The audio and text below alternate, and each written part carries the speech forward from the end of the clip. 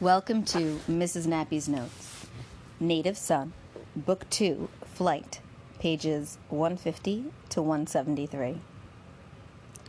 The shame and fear and hate which Mary and Jan and Mr. Dalton in that huge rich house had made rise so hard and hot in him had now cooled and softened. Had he not done what they thought he never could? His being black and at the bottom of the world was something which he could take with a newborn strength. What his knife and gun had once meant to him, his knowledge of having secretly murdered Mary now. No matter how they laughed at him for his being black and clown-like, he could look at them in the eyes and not feel angry. The feeling of being always enclosed in the stifling embrace of an invisible force had gone from him. As he turned into Drexel Boulevard and headed toward the Daltons, he thought of how restless he had been when he was consumed always with a body hunger. Well, in a way, he had settled that tonight. As time passed, he would make it more definite. His body felt free and easy now that he had lain with Bessie. That she would do what he wanted was what he had sealed in her asking to work with him in this thing. She would be bound to him by ties deeper than marriage. She would be his. Her fear of capture and death would bind her to him with all the strength of her life, even as what had done last night was bound to him to this new path with all the strength of his own life. He turned off the sidewalk and walked up the Dalton driveway, went into the basement and looked through the bright cracks of the furnace door. He saw a red heap of seething coals and heard the upward hum of the draft. He pulled the lever, hearing the rattle of the coal against tin and seeing the quivering embers grow black. He shut off the coal and stooped and opened the bottom of the door of the furnace. Ashes were piling up. He would have to take the shovel and clean them out in the morning and make sure that no unburnt bones were left. He had closed the door and started to rear of the furnace, going to his room, when he heard Peggy's voice. "Bigger?" He stopped, and before answering, he felt a keen sensation of excitement flush all over his skin. She was standing at the head of the stairs, in the door leading to the kitchen. "Yes'm." He went to the bottom of the steps and looked upward. "Mrs. Dalton wants you to pick up the trunk at the station." "The trunk?" He waited for Peggy to answer his surprised question. Perhaps you should not have asked in that way. They called up and said no one had claimed it, and Mr. Dalton got a wire from Detroit. Mary never got there. "Yes'm." She came all the way down the stairs and looked around the basement, as though seeking some missing detail. He stiffened. If she saw something that would make her ask him about Mary, he would take the iron shovel and let her have it straight across the head, and then take the car and make a quick getaway. "Mr. Dalton's worried," Peggy said. "You know, Mary didn't pack the new clothes she bought with her to take on the trip. And poor Mrs. Dalton's been pacing the floor and phoning Mary's friends all day." "Don't nobody know where she is?" Bigger asked. "Nobody." "Did Mary tell you to take the trunk like it was?" "Yes'm," he said, knowing that this was the first hard hurdle. "It was locked and standing in a corner. I took it down and put it right where you saw it this morning." "Oh, Peggy!" Mrs. Dalton's voice called. "Yes?" Peggy answered. Bigger looked up and saw Mrs. Dalton at the head of the stairs, standing in white, as usual, with her face tilted trustingly upward. "Is the boy back yet?" "He's down here now, Mrs. Dalton." "Come in the kitchen a moment, will you, Bigger?" she asked. "Yes'm." He followed Peggy into the kitchen. Mrs. Dalton had her hands clasped tightly in front of her, and her face was still tilted, higher now, and her white lips were parted. "Peggy told you about picking up the trunk?" "Yes'm, I'm on my way now." "What time did you leave here last night?" "A little before 2, ma'am." "And she told you to take the trunk down?" "Yes'm." "And she told you not to put the car up?" "Yes'm." "And it was just where you left it last night when you came in this morning?" "Yes'm." Mrs. Dalton turned her head as she heard the inner kitchen door open. Mr. Dalton stood in the doorway. "Hello, Bigger." "Good day, sir." How are things? Fine, sir. The station called about the trunk a little while ago. You'll have to pick it up. Yes, sir. I'm on my way now, sir. Listen, Bigger. What happened last night? Well, nothing, sir. Miss Dalton told me to take the trunk down so I could take it to the station this morning. And I did. Was Jan with you? Yes, sir. All three of us went upstairs when I brought him in the car. We went to the room to get the trunk, then I took it down and put it in the basement. Was Jan drunk? Well, I don't know, sir. They was drinking. And what happened? Nothing, sir. I took the trunk to the basement and left. Miss Dalton told me to leave the car out. She said Mr. Jan would take care of it. What were they talking about? Bigger hung his head. I don't know, sir. He saw Mrs. Dalton lift her right hand, and he knew that she meant for Mr. Dalton to stop questioning him so closely. He felt her shame. That's all right, Bigger, Mrs. Dalton said. She turned to Mr. Dalton. Where do you suppose this Jan would be now? Maybe he's at the Labor Defender office. Can you get in touch with him? Well, said Mr. Dalton, standing near Bigger and looking hard at the floor, I could, but I'd rather wait. I still think Mary's up to some of her foolish pranks. Bigger, you'd better get that trunk. Yes, sir. He got the car and drove through the falling snow toward the loop. In answering their questions, he felt he had succeeded in turning their minds definitely in the direction of Jan. If things went at this pace, he would have to send the ransom note right away. He would see Bessie tomorrow and get things settled. Yes, he would ask for $10,000. He would have Bessie stand in the window of an old building at some well-lighted street corner with a flashlight. In the note, he would tell Mr. Dalton to put the money in a shoebox and drop it in the snow at the curb. He would tell him to keep his car moving and his lights blinking and not to drop the money until he saw the flashlight blink 3 times in the window. Yes, that's how it would be. Bessie would see the lights of Mr. Dalton's car blinking, and after the car was gone, she would pick up the box of money. It would be easy. He pulled the car into the station, presented the ticket, got the trunk, hoisted it onto the running board, and headed again for the Dalton home. When he reached the driveway, the snow was falling so thickly that he could not see 10 feet in front of him. He put the car into the garage, set the trunk into the snow, locked the garage door, lifted the trunk to his back, and carried it to the entrance of the basement. Yes, the trunk was light. It was half empty. No doubt they would question him again about that. Next time, he would have to go into details, and he would try to fasten hard in his mind the words he spoke so that he could repeat them 1,000 times if necessary. He could, of course, set the trunk in the snow right now and take a streetcar to get the money from Bessie and leave town, but why do that? He could handle this thing. It was going his way. They were not suspecting him, and he would be able to tell the moment their minds turned in his direction. And, too, he was glad that he had let Bessie keep that money. Suppose he were searched here on the job. For them to find money on him alone was enough to fasten suspicion on him definitely. He unlocked the door and took the trunk inside.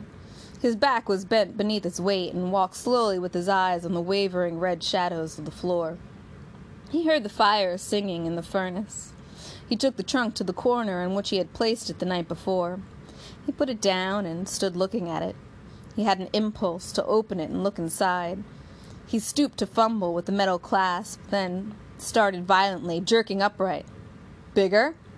Without answering, and before he realized what he was doing, he whirled, his eyes wide with fear and his hand half raised as though to ward off a blow. The moment of whirling brought him face to face with what seemed to his excited senses an army of white men. His breath stopped and he blinked in his eyes in the red darkness, thinking that he should be acting more calmly. Then he saw Mr. Dalton and another white man standing at the far end of the basement. In the red shadows, their faces were white discs of danger, floating still in the air. "Oh," he said softly. The white man at Mr. Dalton's side was squinting at him. He felt that tight, hot, choking fear returning. The white man clicked on the light. He had a cold and personal manner that told Bigger to be on his guard. In the very look of the man's eyes, Bigger saw his own personality reflected in narrow, restricted terms. "What's the matter, boy?" the man asked. Bigger said nothing. He swallowed, caught hold of himself, and came forward slowly. The white man's eyes were steadily upon him.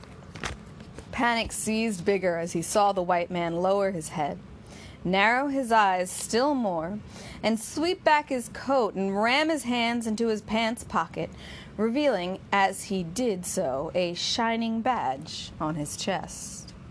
Words rang in Bigger's mind. "This is a cop!" He could not take his eyes off the shining bit of metal. Abruptly, the man changed his attitude and expression. He took his hands from his pockets and smiled a smile that Bigger did not believe. "I'm not the law, boy, so don't be scared." Bigger clamped his teeth. He had to control himself. He should not have let that man see him staring at his badge. "Yes, sir," he said. "Bigger, this is Mr. Britton," Mr. Dalton said. "He's a private investigator attached to the staff of my office." "Yes, sir," Bigger said again, his tension slackening. "He wants to ask you some questions, so just be calm and try to tell him whatever he wants to know." "Yes, sir." "First of all, I want to have a look at that trunk," Britton said. Bigger stood aside as they passed him. He glanced quickly at the furnace. It was still very hot, droning. Then he, too, went to the trunk, standing discreetly to one side, away from the two men, looking with surface eyes at what they were doing. He shoved his hands deep into his pockets. He stood in a peculiar attitude that allowed him to respond at once to whatever they said or did at the same time, to be outside and away from them. He watched Britton turn the trunk over and bend to it and try to work the lock. "I gotta be careful," Bigger thought. "One little slip now and I'll spoil the whole thing." Sweat came onto his neck and face. Britton could not unlock the trunk, and he looked upward at Bigger. "It's locked. You got a key, boy?" "Nah, sir." Bigger wondered if this were a trap. He decided to play it safe and speak only when he was spoken to. "You mind if I break it?" "Go right ahead," Mr. Dalton said. "Say, Bigger, get Mr. Britton the hatchet." "The hatchet?" "Yes, sir," he answered mechanically. He thought rapidly, his entire body stiff. Should he tell him the hatchet was somewhere in the house and offer to go after it and take the opportunity and run away? How much did they really suspect him?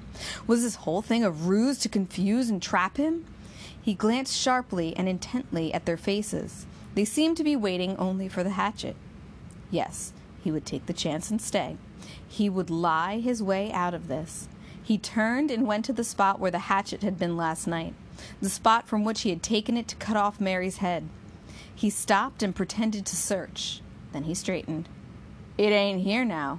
I saw it about here yesterday," he mumbled. "Well, never mind," Britton said. "I think I can manage." Bigger eased back toward them, waiting, watching. Britton lifted his foot and gave the lock a short, stout kick with the heel of his shoe, and it sprang open.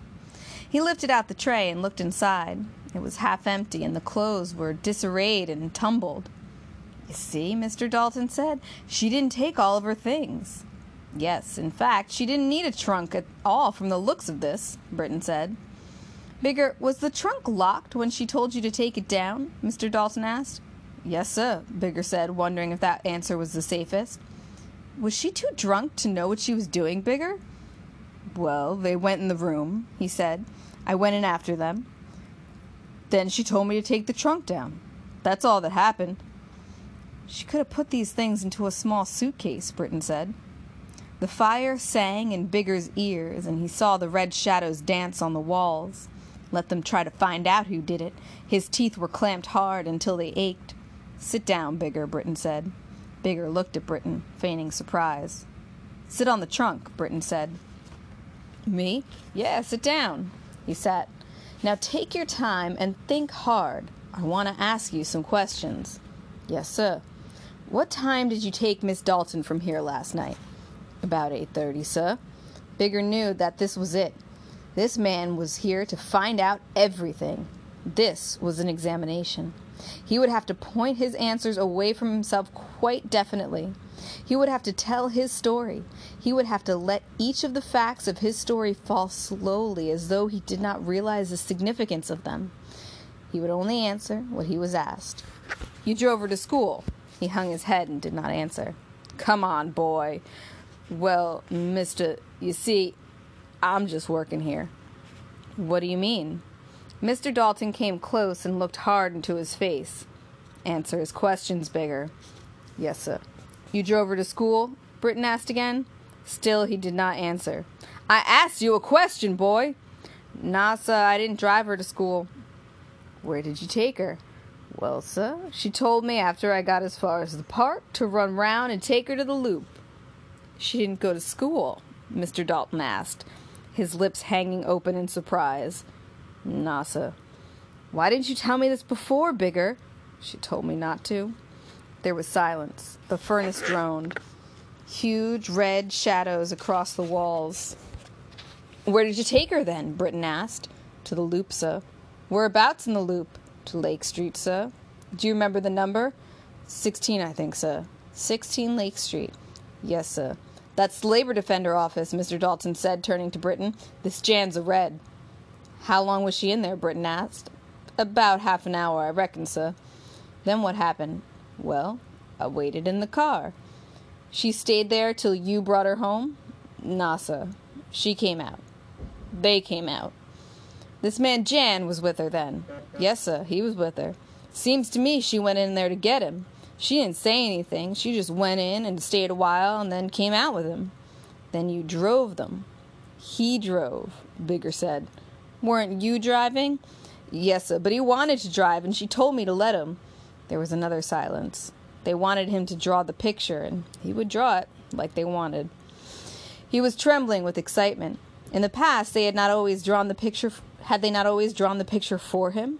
He could tell them anything he wanted, and what could they do about it? It was his word against Jan's, and Jan was a red.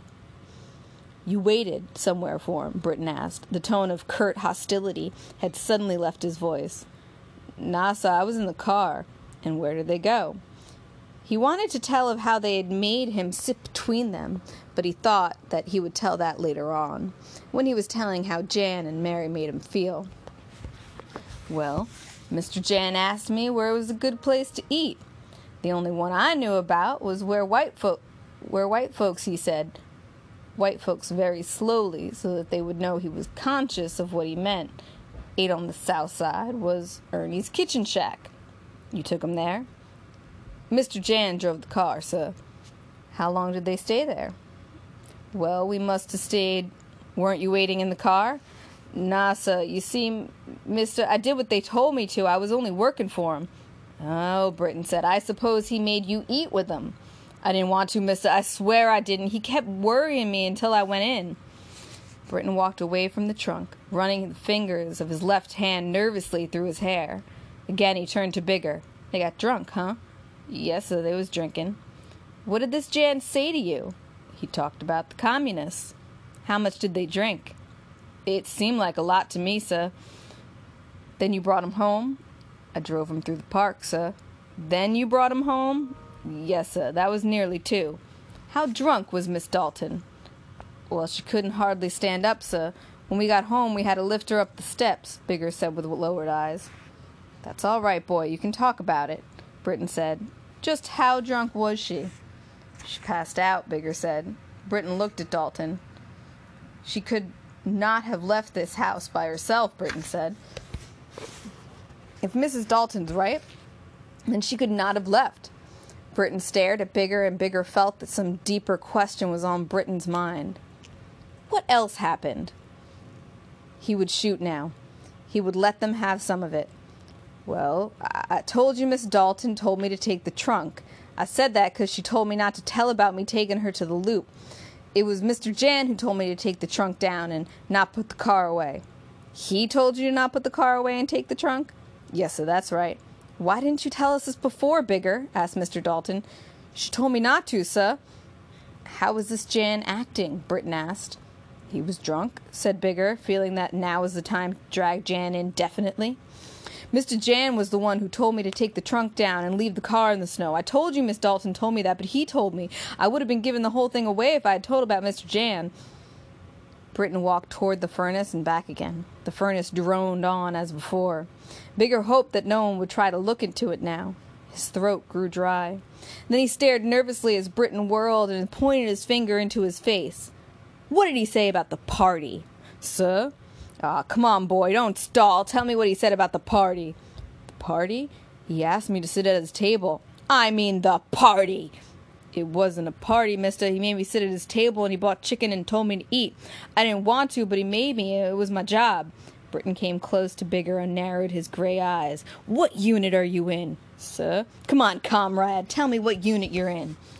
Bigger gazed at him, speechless, alarmed. "Who's your organizer?" "I don't know what you mean," Bigger said, his voice quivering. "Don't you read the Daily?" "Daily what?" "Didn't know Jan before you came to work here?" "NASA! NASA! Did they send you to Russia?" Bigger stared down and did not answer. He knew now that Britton was trying to find out if he were a communist.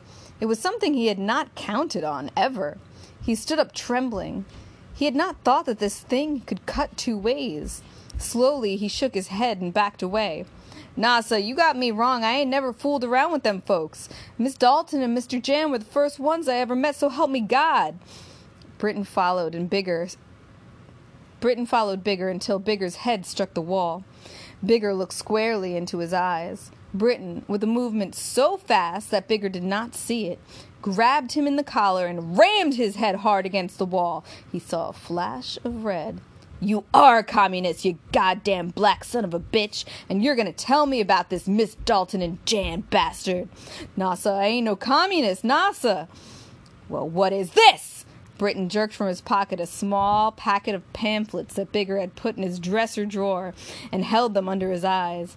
"You know you're lying. Come on, talk." "NASA, you got me wrong. Mr. Jan gave me them things. He and Miss Dalton told me to read 'em." "Didn't you know Miss Dalton before?" "NASA." "Wait, Britton." Mr. Dalton laid his hands on Britton's arms. "Wait, there's something to what he says. She tried to talk to him about unions when she first saw him yesterday. If that Jan gave him those pamphlets, then he knows nothing about it." "You sure?" "I'm positive. I thought at first when you brought me those pamphlets that he must have known something, but I don't think he does, and there's no use in blaming him for something he didn't do." Britton loosened his fingers from Bigger's collar and shrugged his shoulders. Bigger relaxed, still standing, his head resting against the wall, aching. He had not thought that anyone would dare think that he, a black man, would be Jan's partner. Britton was his enemy. He knew that the hard light in Britton's eyes held him guilty because he was black. He hated Britton so hard and hot, while standing there with sleepy eyes and parted lips, that he would gladly have grabbed the iron shovel from the corner and split his skull in two. For a split second, a roaring noise in his ears blotted out sound. He struggled to control himself, and then he heard Britton talking. "Gotta get a hold of that Jan." "That seems to be the next thing," said Mr. Dalton, sighing. Bigger felt that if he had said something directly to Mr. Dalton, he could swing things round again in his favor, but he did not know just how to put it. "You suppose she ran off?" he heard Britton ask. "I don't know," Mr. Dalton said. Britton turned to Bigger and looked at him. Bigger kept his eyes down. "Boy, I just want to know. Are you telling the truth?" "Yes, sir, I'm telling the truth. I just started work here last night. I ain't done nothing. I just did what they told me to do." "You sure he's all right?" Britton asked Dalton. "He's all right." "If you don't want me to work for you, Mr. Dalton," Bigger said, "I'll go home. I didn't want to come here," he continued, feeling that his words would awaken in Mr. Dalton a sense of why he was here. "But they sent me anyhow." "That's true," Mr. Dalton told Britton. "He's referred to me from the relief. He's been in reform school, and I'm giving him a chance." Mr. Dalton turned to Bigger. "Just forget it, Bigger. We had to make sure. Stay on and do your work. I'm sorry this had to happen. Don't let it break you down." "Yes, sir." "Okay," said Britton. "If you say he's okay, then it's okay with me." "Go on to your room, Bigger," said Mr. Dalton. "Yes, sir." "Head down." He walked to the rear of the furnace and upstairs to his room. He turned the latch on the door and hurried closer to the closet to listen. The voices came clearly. Britton and Mr. Dalton had come into the kitchen. "My, but it was hot down there," said Mr. Dalton. "Yeah." I'm a little sorry you bothered him. He's here to try to get a new slant on things. Well, you see him one way, and I see him another. To me, a black man's a black man. But he's sort of a problem boy. He's not really bad. You gotta be rough with him, Dalton. See how I got that dope out of him? He wouldn't have told you that. But I don't want to make a mistake here. It wasn't his fault. He was doing what that crazy daughter of mine told him. I don't want to do anything I'll regret. After all, these black boys never get a chance. They don't need a chance if you ask me. They get in enough trouble without it. Well, as long as they do their work, let's let them be. Just as you say. You want me to stay on the job? Sure, we must see this Jan. I can't understand Mary's going away and not saying anything. I can have him picked up. No, not that way. Those Reds will get a hold of it and they'll raise a stink in the papers. Well, what do you want me to do? I'll try to get him to come here. I'll phone his office, and if he's not there, I'll phone him at home. Bigger heard their footsteps dying away. A door slammed, then all was quiet. He came out of the closet and looked in the dresser drawer for where he'd put the pamphlets. Yes, Britton had searched his room. His clothes were mussed and tumbled. He would know how to handle Britton next time. Britton was familiar to him. He had met 1,000 Brittons in his life. He stood in the center of the room thinking, when Britton questioned Jan, would Jan deny having been with Mary at all in order to protect her? If he did, that would be in his favor. If Britton wanted to check in on his story about Mary's not going to school last night, he could. If Jan had said they had not been drinking, it could be proved that they had been drinking by folks in the cafe. If Jan lied about one thing, it would be readily believed that he would lie about others. If Jan said that he had not come to the house, who would believe him after it was seen that he had lied about not drinking and going to Mary's school? If Jan tried to protect Mary, as he thought he would only succeed in making a case against himself. Bigger went to the window and looked out at the white curtain and falling snow. He thought of the kidnap note. Should he try to get money from them now? Hell yes. He would show that Britton bastard he would work fast, but he would wait until after Jan had told his story. He should see Bessie tonight, and he ought to pick out the pencil and paper he would use. And he must not forget to use gloves when he wrote the note so that no fingerprints would be on the paper. He'd give that Britton something to worry about, all right. Just wait. Because he could go now, run off if he wanted to, and leave it all behind, he felt a certain sense of power. A power born of the latent capacity to live. He was conscious of this quiet, warm, clean, rich house, this room with this bed so soft, the wealthy white people moving in luxury to all sides of him.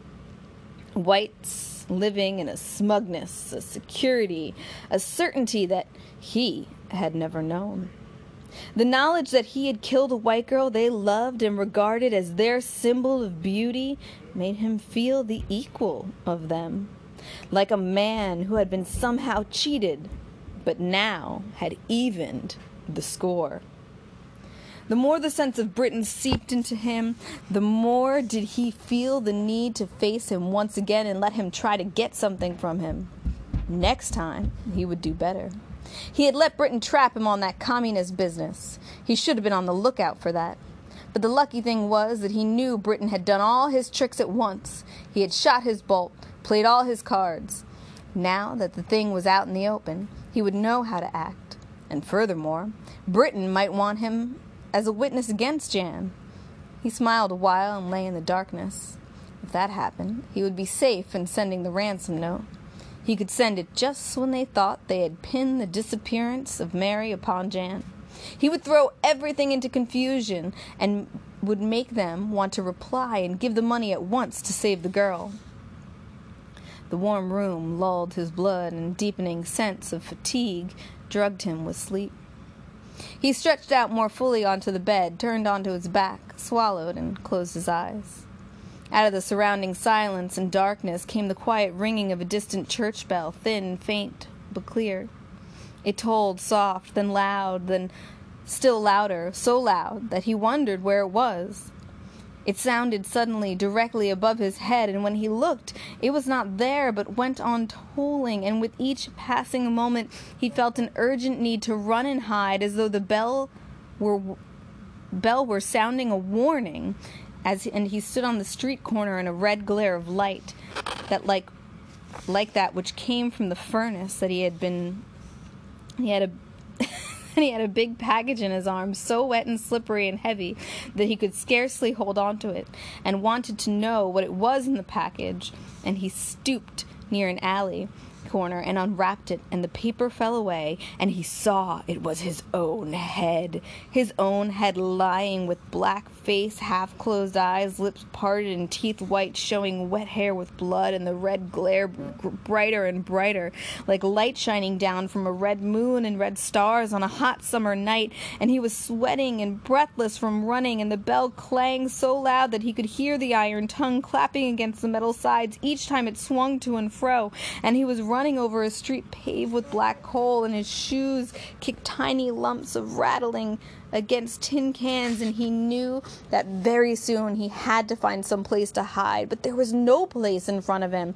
White people were coming to ask about the head from which the newspapers had fallen, and which was now slippery with blood in his naked hands, and he gave up and stood in the middle of the street in the red darkness and cursed the booming bell and the white people, and felt that he did not give a damn about what happened to him. When the people closed in, he hurled the bloody head squarely into their faces.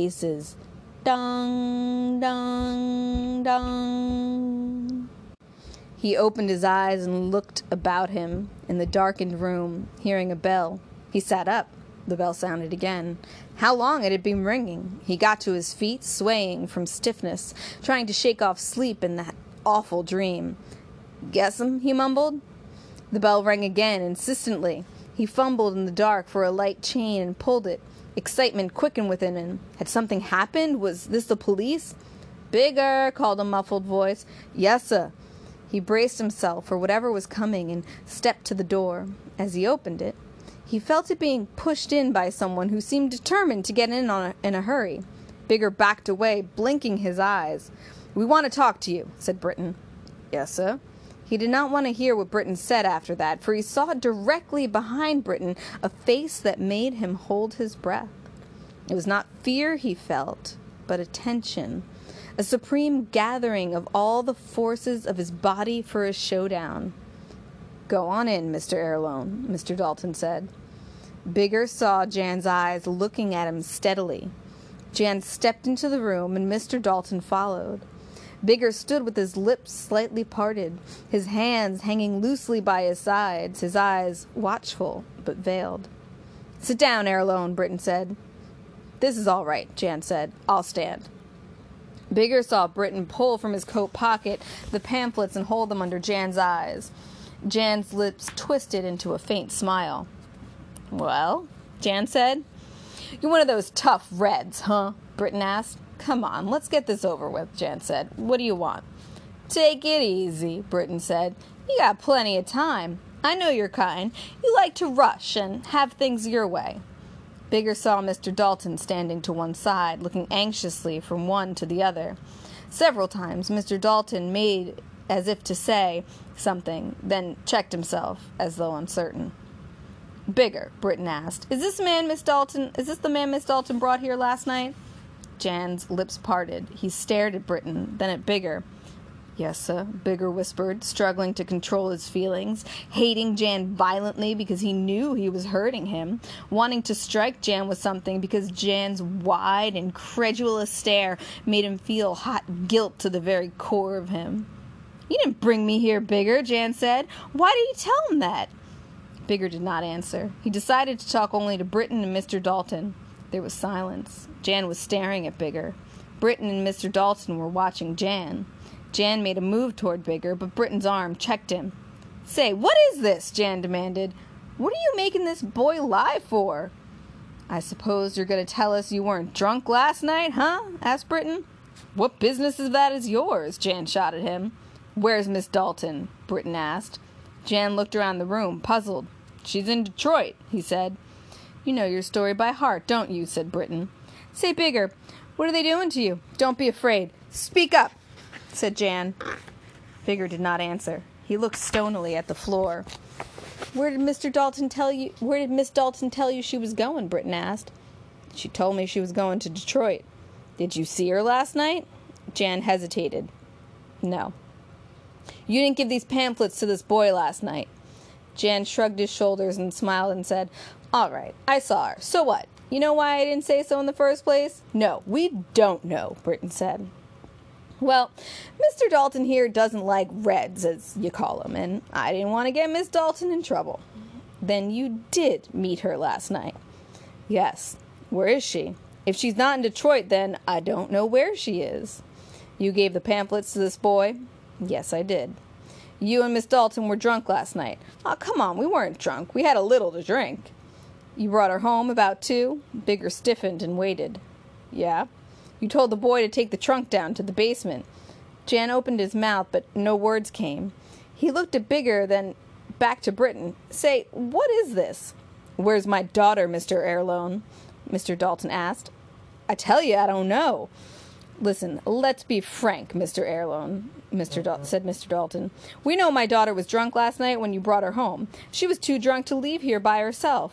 Do you know where she is? I didn't come here last night, Jan stammered. Bigger sensed that Jan had said that he had come home with Mary last night in order to make Mr. Dalton believe he would not have left his daughter alone in a car with a strange chauffeur. And Bigger felt that, after Jan admitted they had been drinking, he was bound to say that he had brought the girl home. Unwittingly, Jan's desire to protect Mary had helped him.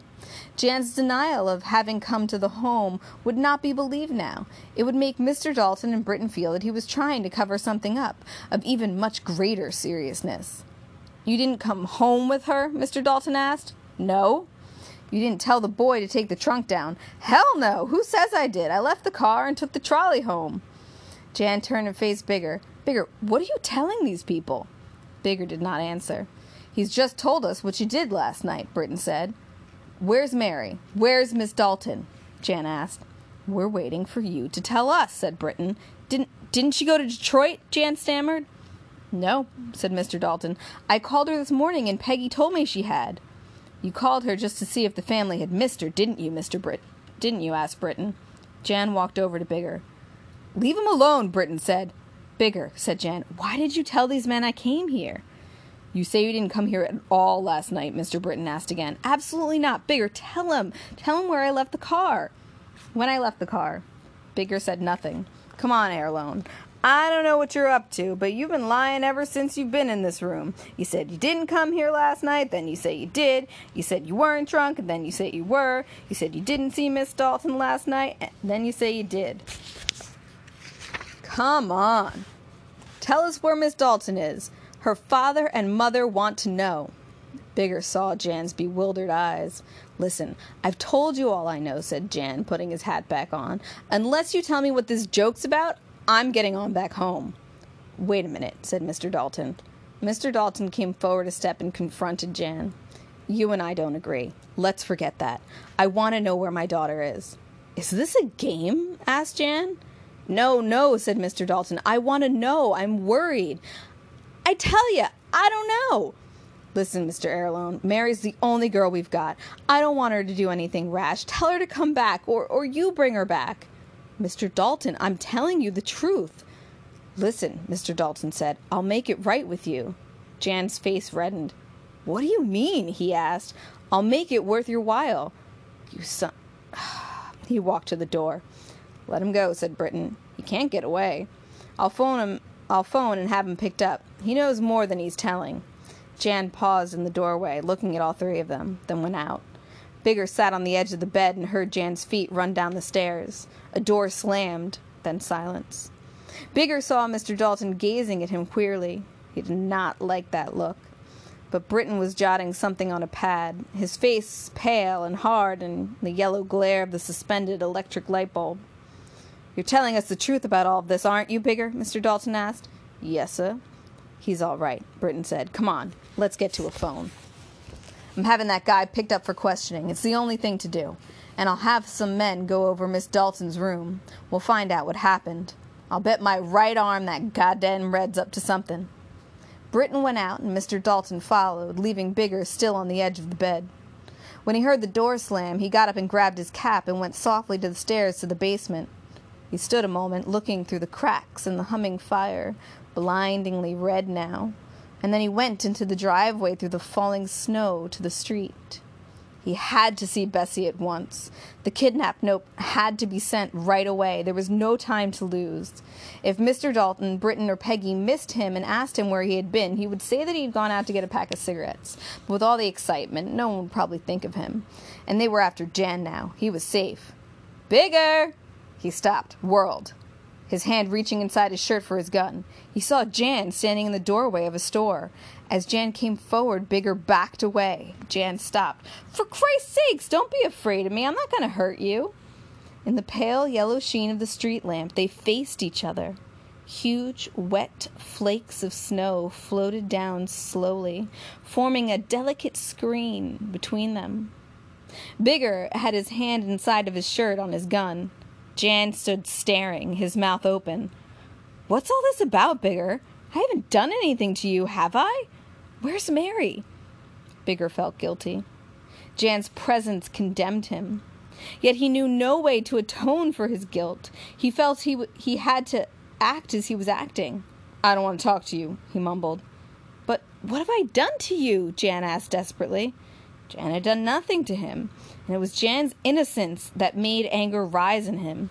His fingers tightened about the gun. "I don't want to talk to you," he said again. He felt that if Jan continued to stand there and make him feel this awful sense of guilt, he would have to shoot him in spite of himself. He began to tremble all over. His lips parted and his eyes widened. "Go away," Bigger said. "Listen, Bigger, if these people are bothering you, just tell me. Don't be scared. I'm used to this sort of thing. Listen, now, let's go somewhere and get a cup of coffee and talk this thing over." Jan came forward again, and Bigger drew his gun. Jan stopped. His face whitened. "For God's sakes, man, what are you doing? Don't shoot. I haven't bothered you. Don't—" "Leave me alone," Bigger said, his voice tense and hysterical. "Leave me alone. Leave me alone." Jan backed away from him. "Leave me alone!" Bigger's voice rose to a scream. Jan backed farther away and then turned and walked rapidly off, looking back over his shoulder. When he reached the corner, he ran through the snow out of sight. Bigger stood still, the gun in hand. He had utterly forgotten where he was.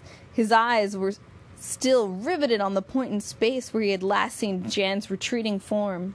The tension in him slackened, and he lowered the gun until it hung at his side loosely in his fingers.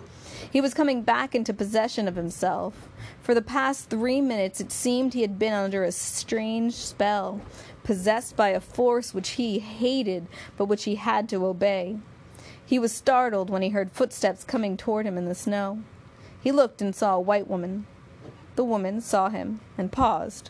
She turned abruptly and ran across the street. Bigger shoved the gun in his pocket and ran to the corner. He looked back.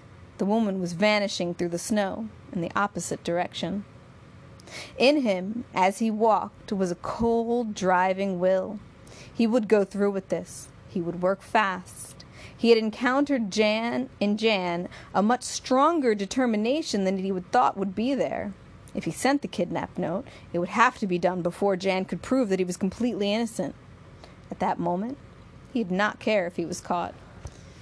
If only he could cower Jan and Britton into awe, into fear of him and his black skin and his humble manners. He reached the corner and went into a drugstore. A white clerk came to him. "Give me an envelope, some paper, and a pencil," he said. He paid the money, put the package into his pocket, and went out to the corner to wait for a car. One came. He got on and rode eastward, wondering what kind of note he should write. He rang the bell for the car to stop, got off, walked through the quiet black streets. Now and then he passed an empty building, white and silent in the night. He would make Bessie hide in one of those buildings and watch for Mr. Dalton's car. But the ones he passed were too old.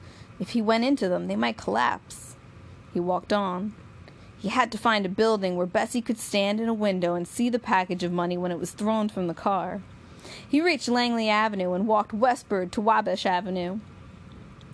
There were many empty buildings with black windows, like blind eyes, buildings like skeletons standing with snow on their bones in the winter winds. But none of them were on corners. Finally, at Michigan Avenue and East 36th Place, he saw the one he wanted. It was tall, white, silent, standing on a well-lighted corner. By looking from any of the front windows, Bessie would be able to see in all four directions. Ooh, he had to have a flashlight. He went into the drugstore and bought one for $1. He felt in the inner pocket of his coat for his gloves. Now he was ready. He crossed the street and stood waiting for a car. His feet were cold, and he stamped them in the snow, surrounded by people waiting for a car. He did not look at them. They were simply blind people. Blind like his mother, his brother, his sister, Peggy, Britton, Jan, Mary, Dalton, and the slightest Mrs. Dalton, and the quiet empty houses with their black gaping windows. He looked round the street and saw a sign on the building. This property is managed by the South Side Real Estate Company. He had heard that Mr. Dalton owned the South Side Real Estate Company, and the South Side Real Estate Company owned the house in which he lived.